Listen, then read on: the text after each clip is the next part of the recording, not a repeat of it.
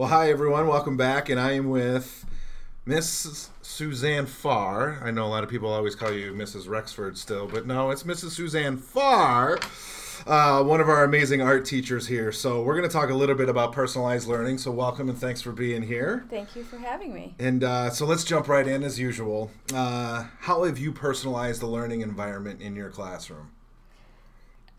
I've been starting to personalize my classroom last year, and one of the first things that I did was I introduced Imagination Friday, where the students are doing a completely choice-based instruction on their own, where there are different learning centers. They go to the center that they would like to work on, and they do their own art. Okay. There is no grade rubric for the assignment. I have an exit slip. And the idea behind that is that they're creating their own desires in terms of what they'd like to pursue. So if they'd like to pursue clay for maybe 3 weeks, they do that.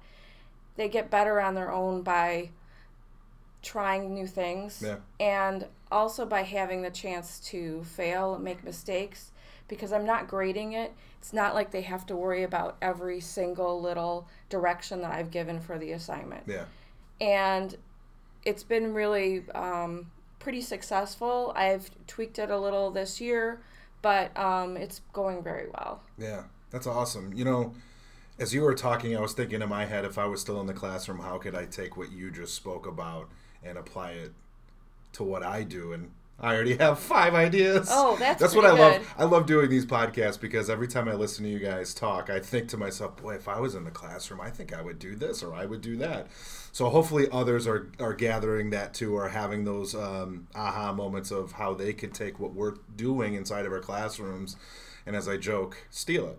You know, Exactly. we all It's steal really, from each other. it's hard for me to visualize how you would do this in other subjects. Yeah. But in art, students have the desire to create their own art, and this gives them that opportunity. Whereas it's hard for me to see how it would necessarily apply Sure.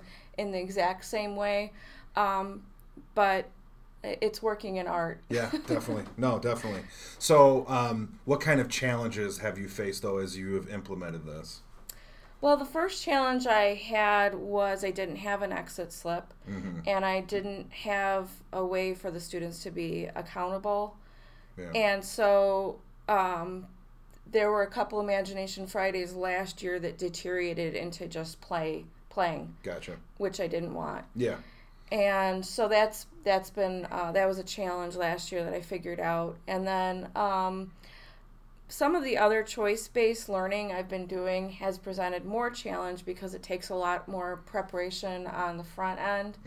So I have lessons where there are maybe 4 or 5 choices to where they go. That takes a lot more preparation in terms of preparing each of those lessons to have an example for each lesson. So you could go this way, this way, this way, or this way, but I want them to kind of know a basic outline of what that would look like. Yeah. Because I still find even with choice-based, they need some type of structure most of the time. You bet. So having that structure there and being able to have the time and resources to be able to create all those artworks and brainstorm those lessons, that's the only challenge. So that's why I'm doing it incrementally. Gotcha. Awesome. That's great.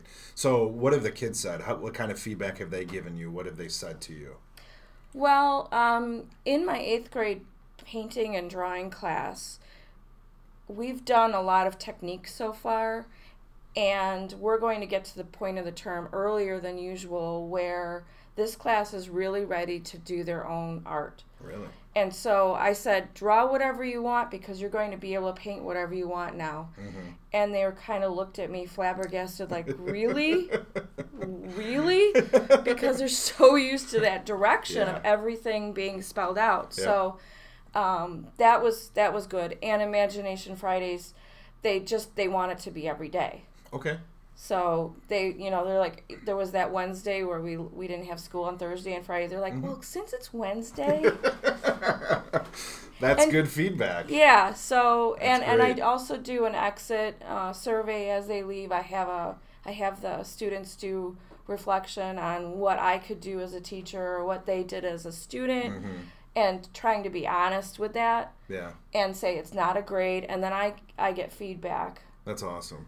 Like, That's I remember really cool. early on in teaching, somebody said I talk too much. But you've changed that. You've updated. You've continuously improved, right? So, my last question is, what advice would you give to someone that's looking to personalize the learning environment? I guess it starts with what the students need. Yeah. I really find that oftentimes we're so, I think even core teachers maybe more than us in exploratory are so worried about what they're supposed to teach that it's hard to look at the students and say, where are they and what do they know and how can I reach each student? I think it's a real challenge, but it would be like it's the ideal school environment to think that I walk in the classroom and my teacher is going to help me be my best. Yeah. But that's an incredible challenge, and it is. But I think it's worth attempting in increments and jumping into it, whatever it is. I heard on some of the podcasts different ways where people tried littler things first. Yeah. So I think that's the good approach. Try something before you try it all. Yeah, exactly. Start slow. It's a marathon, not a sprint, right? So, yeah. Well, awesome. Thanks for sitting down with me. I learned a ton. Hopefully everyone listening has learned a little bit as well. So once again, thank you. Thank you so much. And everyone else, until next time, go Knights.